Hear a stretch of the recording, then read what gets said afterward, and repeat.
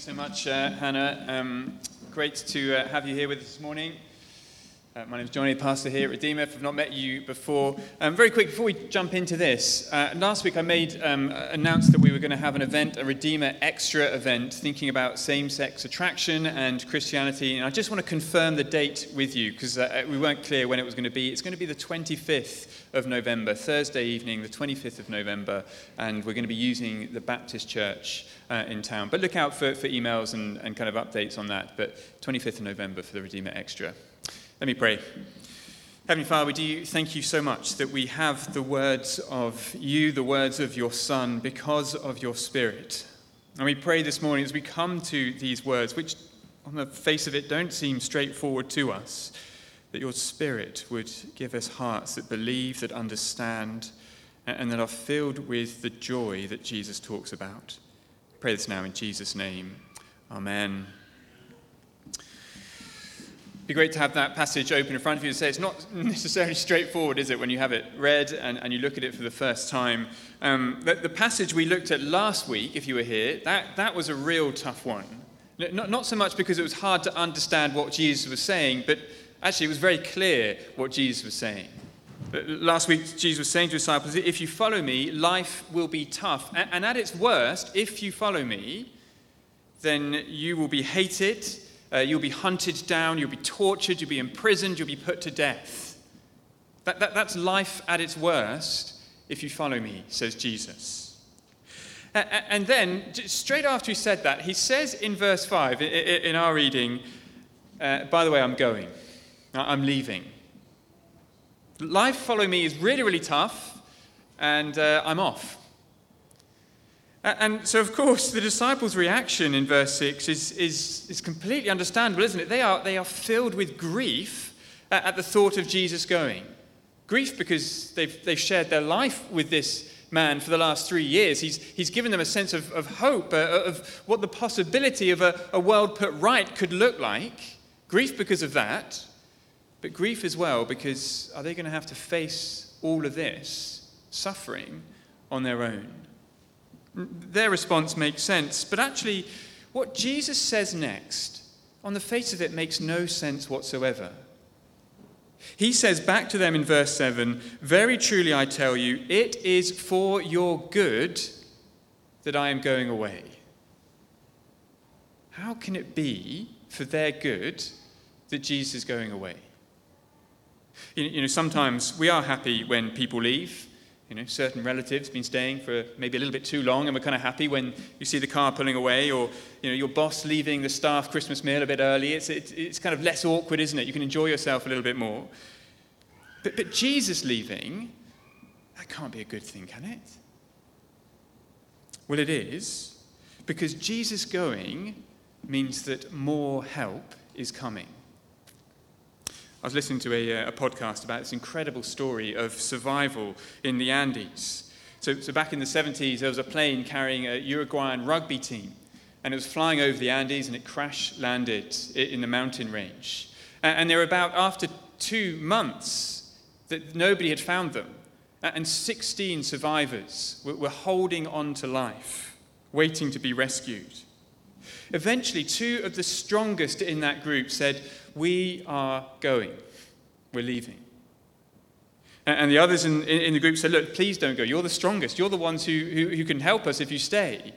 But they insisted. And they packed up what supplies they had, and these 2 men hiked for 30 miles. They scaled mountains until 6 days later they found help. And then they returned with a helicopter, supplies, and rescuers.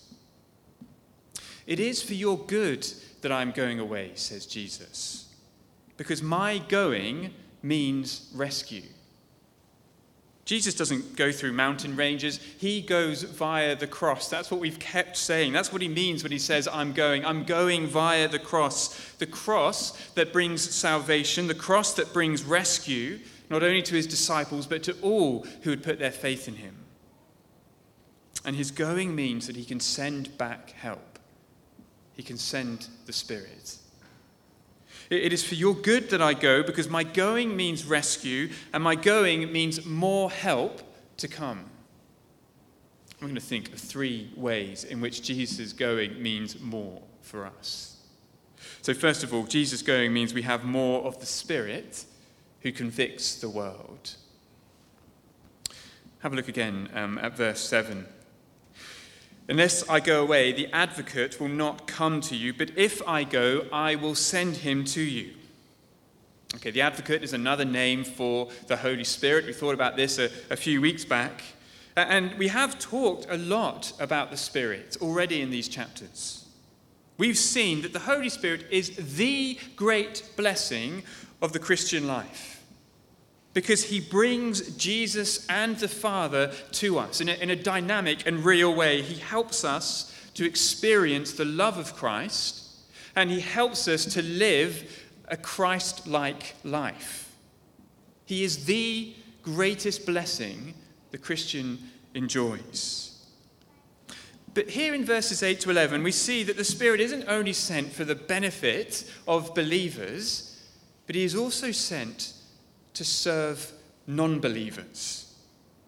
He is sent for the sake of those who don't yet trust Jesus, for the sake of the world, as Jesus describes them. So have a look at verse 8. When he comes, he will prove the world to be in the wrong about sin and righteousness and judgment, about sin because people do not believe in me, about righteousness because I am going to the Father where you can see me no longer, and about judgment because the prince of this world now stands condemned. Do you see, how does the Spirit serve the world? How does he serve the non-believer? By proving them wrong. Now, maybe you're thinking that's the kind of service I can do without. There's enough people already making me feel bad about my life. Do we really need the Spirit of God to add to that pile-on? But this is different. This isn't vindictiveness. This isn't pride, loving to see other people in the wrong. This is compassion. This is love. You see, Jesus has just said the world, the non-believing world, is going to crucify me. And his response, well, he doesn't give up. He doesn't walk away. He doesn't think, well, fine, in the most literal sense of the word, go to hell. No, he doesn't hate those who hated him. Instead, he sends his Spirit. Yes, to convict. Yes, to prove that the world is wrong, but so that they would turn to Jesus and find true life and salvation and forgiveness.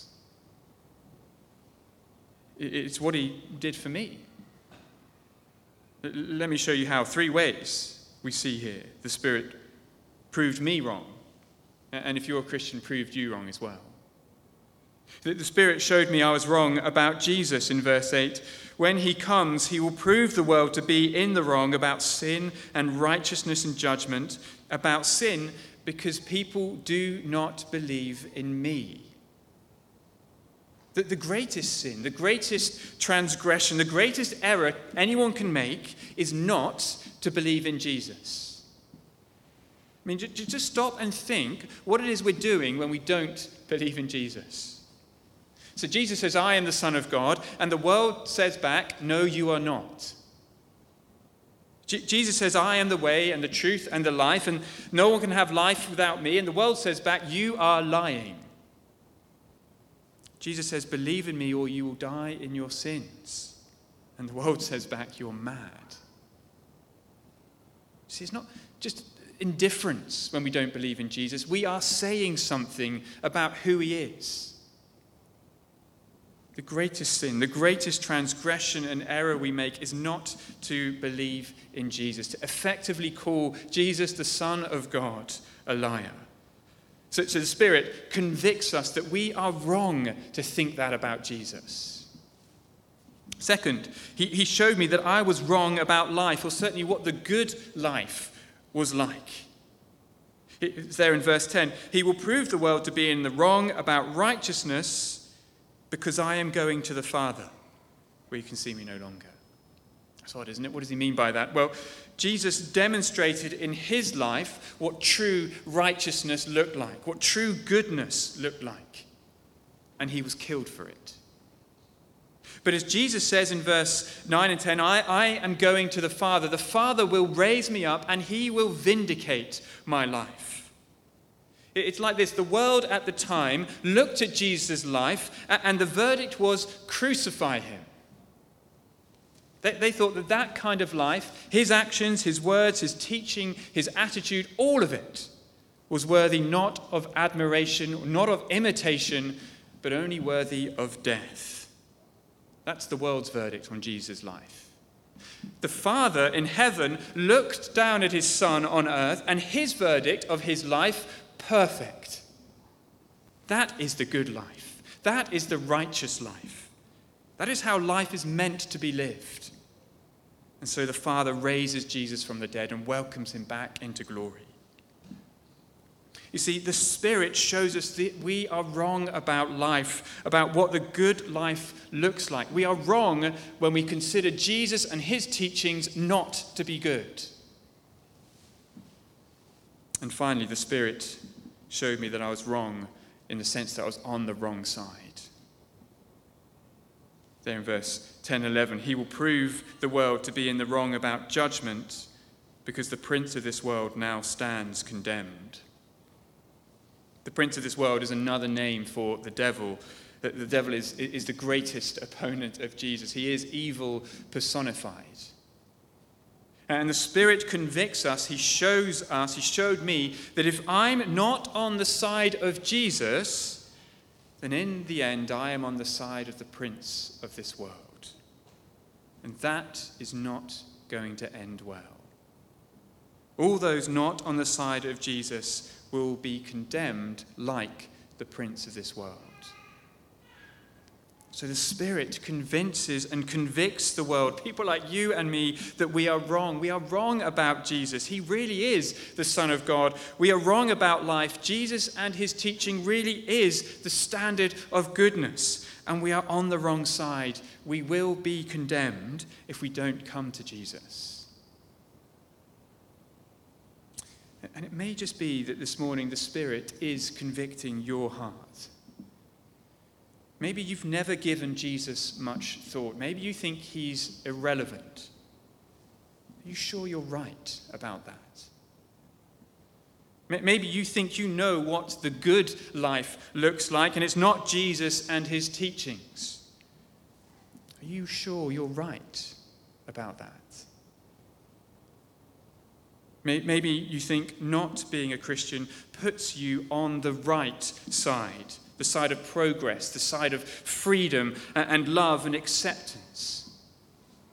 But are you sure about that? Our culture has thrown off Jesus and his teachings, and yet it seems to be, doesn't it, that our culture feels more divided than ever, more angry, less tolerant.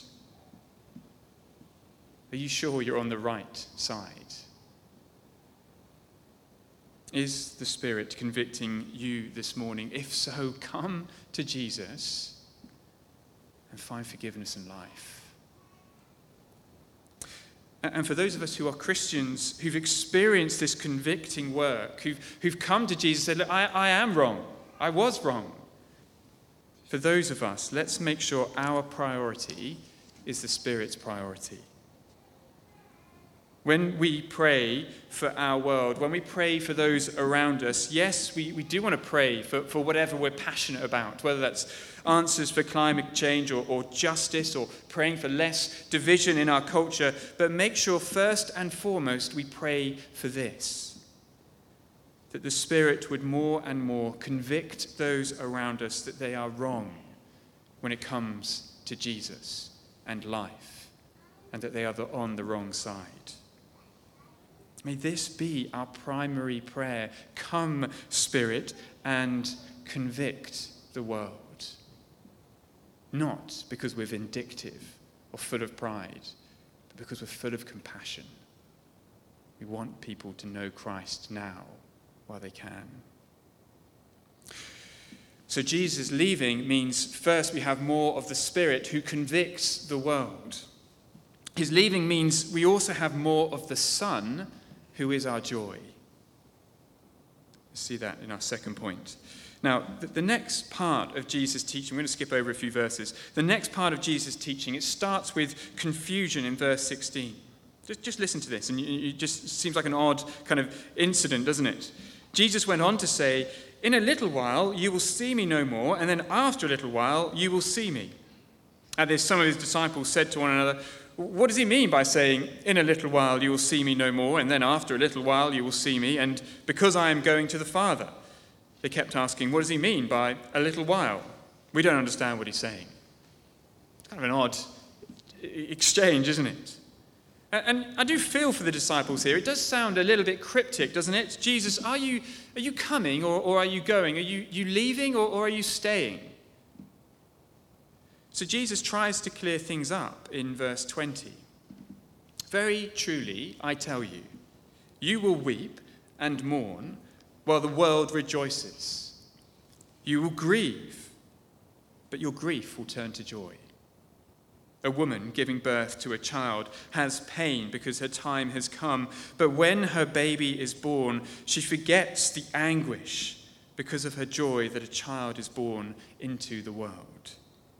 So with you, now is your time of grief, but I will see you again, and you will rejoice." See, Jesus is likening the next few days for his disciples to a woman in labor. Now, just a little aside here, men. Normally when a guy tries to speak as though he understands what it's like to go through labor, it doesn't end well. So maybe don't necessarily imitate Jesus on this one. But he's trying to explain to them an image that they can understand about how it's going to feel over these next few days. And at first, Jesus says, look, there'll be grief. The disciples are going to see Jesus arrested and tortured and hung upon a cross and left for dead. And so they will weep and mourn. But that grief will turn to joy on resurrection morning when Jesus, as Jesus says in verse 22, "I will see you again." See, for the disciples, first there will be grief because Jesus is taken away. But then there will be joy because Jesus is restored to them, present with them.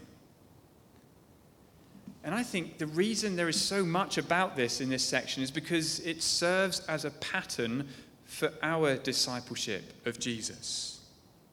Our situation is not the same as those disciples, but like them, we don't see Jesus now. He's not physically with us.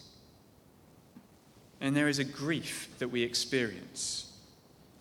Grief because we live in a world hostile to Jesus. Grief because we can't see him. Grief because the world that we're left in is a broken world. There is grief and sorrow. But, as with the disciples, so with us, one day we will see Jesus again, and that sadness will turn to joy when we see him physically before us in glory. You see, for the disciples, it was grief followed by joy, and for us, it is grief now followed by joy one day. That's all kind of straightforward, but here's what I think is really important for us to see. Have a look again at verse 22. Look what Jesus says about that joy. "So with you, now is your time of grief. But I will see you again, and you will rejoice, and no one will take away your joy." It's interesting, isn't it? The joy they will experience when they see Jesus on resurrection morning, risen again from the dead, that joy no one will take away from them. It will be theirs forever. But do you see, that must mean one thing. If sorrow comes because Jesus is absent, and joy comes because Jesus is present, then if that joy on resurrection morning remains with them forever, it must mean one thing, that Jesus will remain with them forever, present with them. And that's what we've seen in these chapters already. Yes, Jesus is leaving, but then he gives us his Spirit, and in doing so, he gives us himself. He leaves, but like those survivors who left the group in the Andes, he returns. By his Spirit, he is present with us. And that is why for those disciples that joy will never be taken away, because Jesus will never be taken away from them.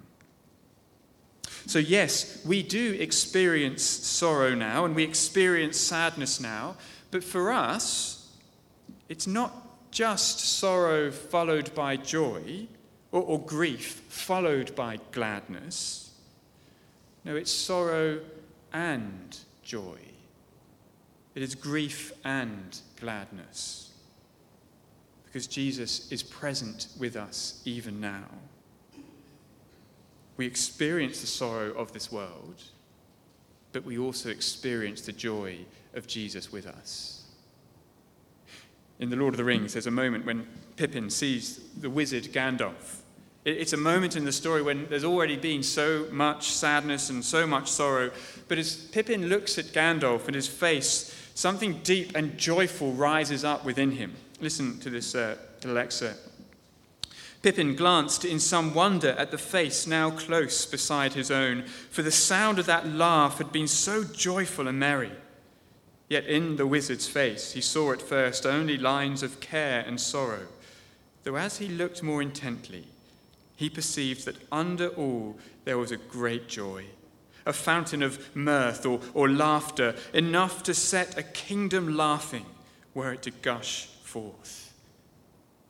Jesus brings joy. He is a fountain of laughter, enough to set an entire... Oh, good save, Andrew. Good save. We'll just leave it down, yeah. He is a fountain of joy, enough to set an entire kingdom laughing. It's really interesting for us, isn't it? In a world, in a culture, in a time that feels so gripped by fear, when we feel often so controlled by fear, Jesus gives us this alternative experience, one marked not by fear but by joy, by hope. How is he able to do that? Why is his presence with us such a source of great joy? Well, it's because of what he says right at the end of our section in verse 33. He says, as he finishes off his kind of final speech to his disciples, take heart, be of good cheer. That's what it means. Take heart, be of good cheer. I have overcome the world. Jesus is the great overcomer, and he is always with us. And he is smiling, he is laughing, because he knows how it will end. He knows it will end with us and him in a world put right. And the smile that brings to our face now, knowing that the great overcomer is always with us, is just a foretaste of the deep laughter we will experience in his kingdom forever. A kingdom not gripped or marked by fear, but one marked and gripped by deep joy. A joy that we can begin to experience and taste even now. So that for the believer, it is not just sorrow followed by joy, it is sorrow and joy as we wait for Christ to return. So Jesus leaving means more of the Spirit who convicts the world, more of the Son who is our joy even now, and finally more of the Father who loves us. In verse 23, it looks like Jesus is starting to talk about prayer, and he is. He says, verse 23, very truly, I tell you, my Father will give you whatever you ask in my name. And what a promise. We looked at this promise a few weeks back, but it is an incredible promise. And here is another reminder that if you are lacking something, that the Lord wants to give you peace, assurance, strength to fight sin, a deeper sense of his presence in your life. If you are lacking those things, then it may well be that you're not asking for them in prayer. What a great promise. Ask for anything in my name, and my Father will give it to you. But I think Jesus isn't just talking about prayer here. I think there's something else going on, something bigger, something more foundational than prayer. Because he's talking about our very relationship with God the Father. Look at what he goes on to say in verse 25. Though I have been speaking figuratively, A time is coming when I will no longer use this kind of language, but will tell you plainly about my Father. Do you see what he's saying? Everything I've been trying to communicate to you, everything I've been trying to teach you, Jesus says, ultimately it's all about the Father. You see, for Jesus, knowing the Father, being brought into what you'd say is deep communion, deep relationship with the Father, that is what it is all about. It's what it's all about for Jesus. Look at verse 28. I came from the Father, entered the world, now I am leaving the world and going back to the Father. He came from the Father and he longs to return to the Father. For eternity past, Jesus the Son has been with the Father, and for all eternity to come, he longs to be with his Father. It's all about the Father for Jesus. And he says it should be all about the Father for us as well. Verse 26. In that day you will ask in my name, still talking about prayer. I am not saying that I will ask the Father on your behalf. No. The Father himself loves you because you have loved me. Do you hear what Jesus said? I won't speak to the Father on your behalf as if you need a go-between. No, you can ask the Father directly for whatever it is you need because the Father loves you. It is all about the Father. Being known by him and being loved by him. That is what Jesus has been trying to communicate throughout his ministry. That is why he came and died and rose again. All Jesus' teaching, what is it ultimately about? It's about the Father. All Jesus' work, all that he did, what is it ultimately about? Knowing God the Father. He went to the cross. He died in my place. He cleansed my heart and my life of sin. Why? So that the Spirit could then dwell in my heart so that I could know God the Father. It's all about the Father. Knowing the Father through the Son by the Spirit. The Father himself loves you. You see, the richest and most meaningful life is a life lived in communion with God the Father.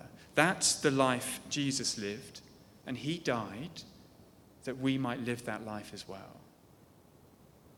Whatever we do with our life, whatever career we have, whatever our achievements, the most precious and meaningful thing about our life is whether or not we know the Father and live our lives with him. Our children, well, at least some of them anyway, are kind of still of that age where they actually like hanging around with me. You know, I reckon I've got another year or two left, and then that will probably change. But being a pastor means that I'm kind of out a fair bit. We've got meetings, especially kind of in the evening, head out.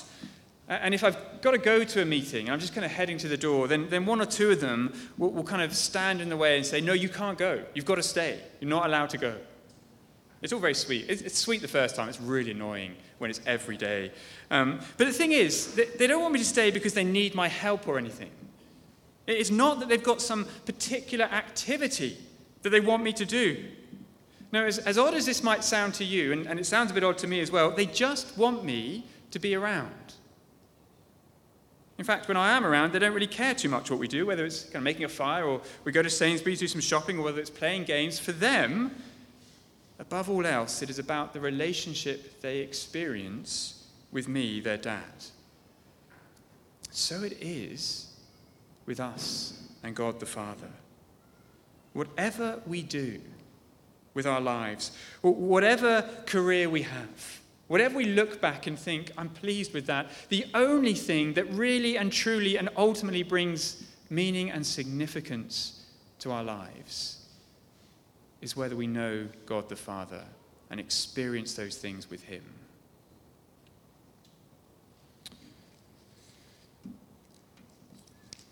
Jesus said, "It is to your advantage that I go." Why? Because Jesus is going means he can send help. He can send us more of the Spirit who convicts the world, more of the Son who is our joy, and more of the Father who loves us.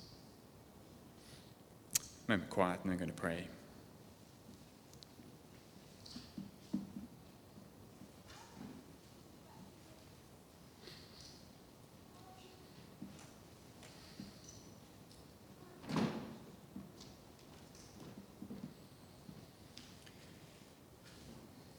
It is to your advantage that I go.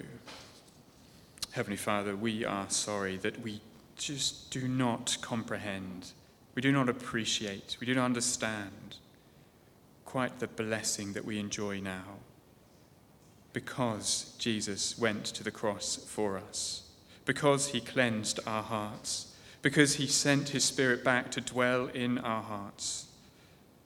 The immense blessing that we can experience now of knowing you and knowing your Father.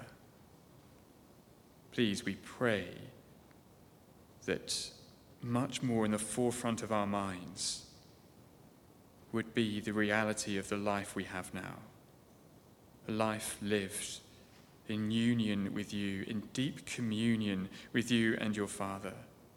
We thought about joy, we thought about fear. We pray that when we experience the sadness and sorrows of this world, to know that you, the Son, the great overcomer, is with us, might soften that sadness with joy. And that promise that we can ask for anything in your name and the Father will delight to give it to us. We pray that we would believe that promise and act upon it and be more prayerful. We ask all these things in Jesus' name. Amen.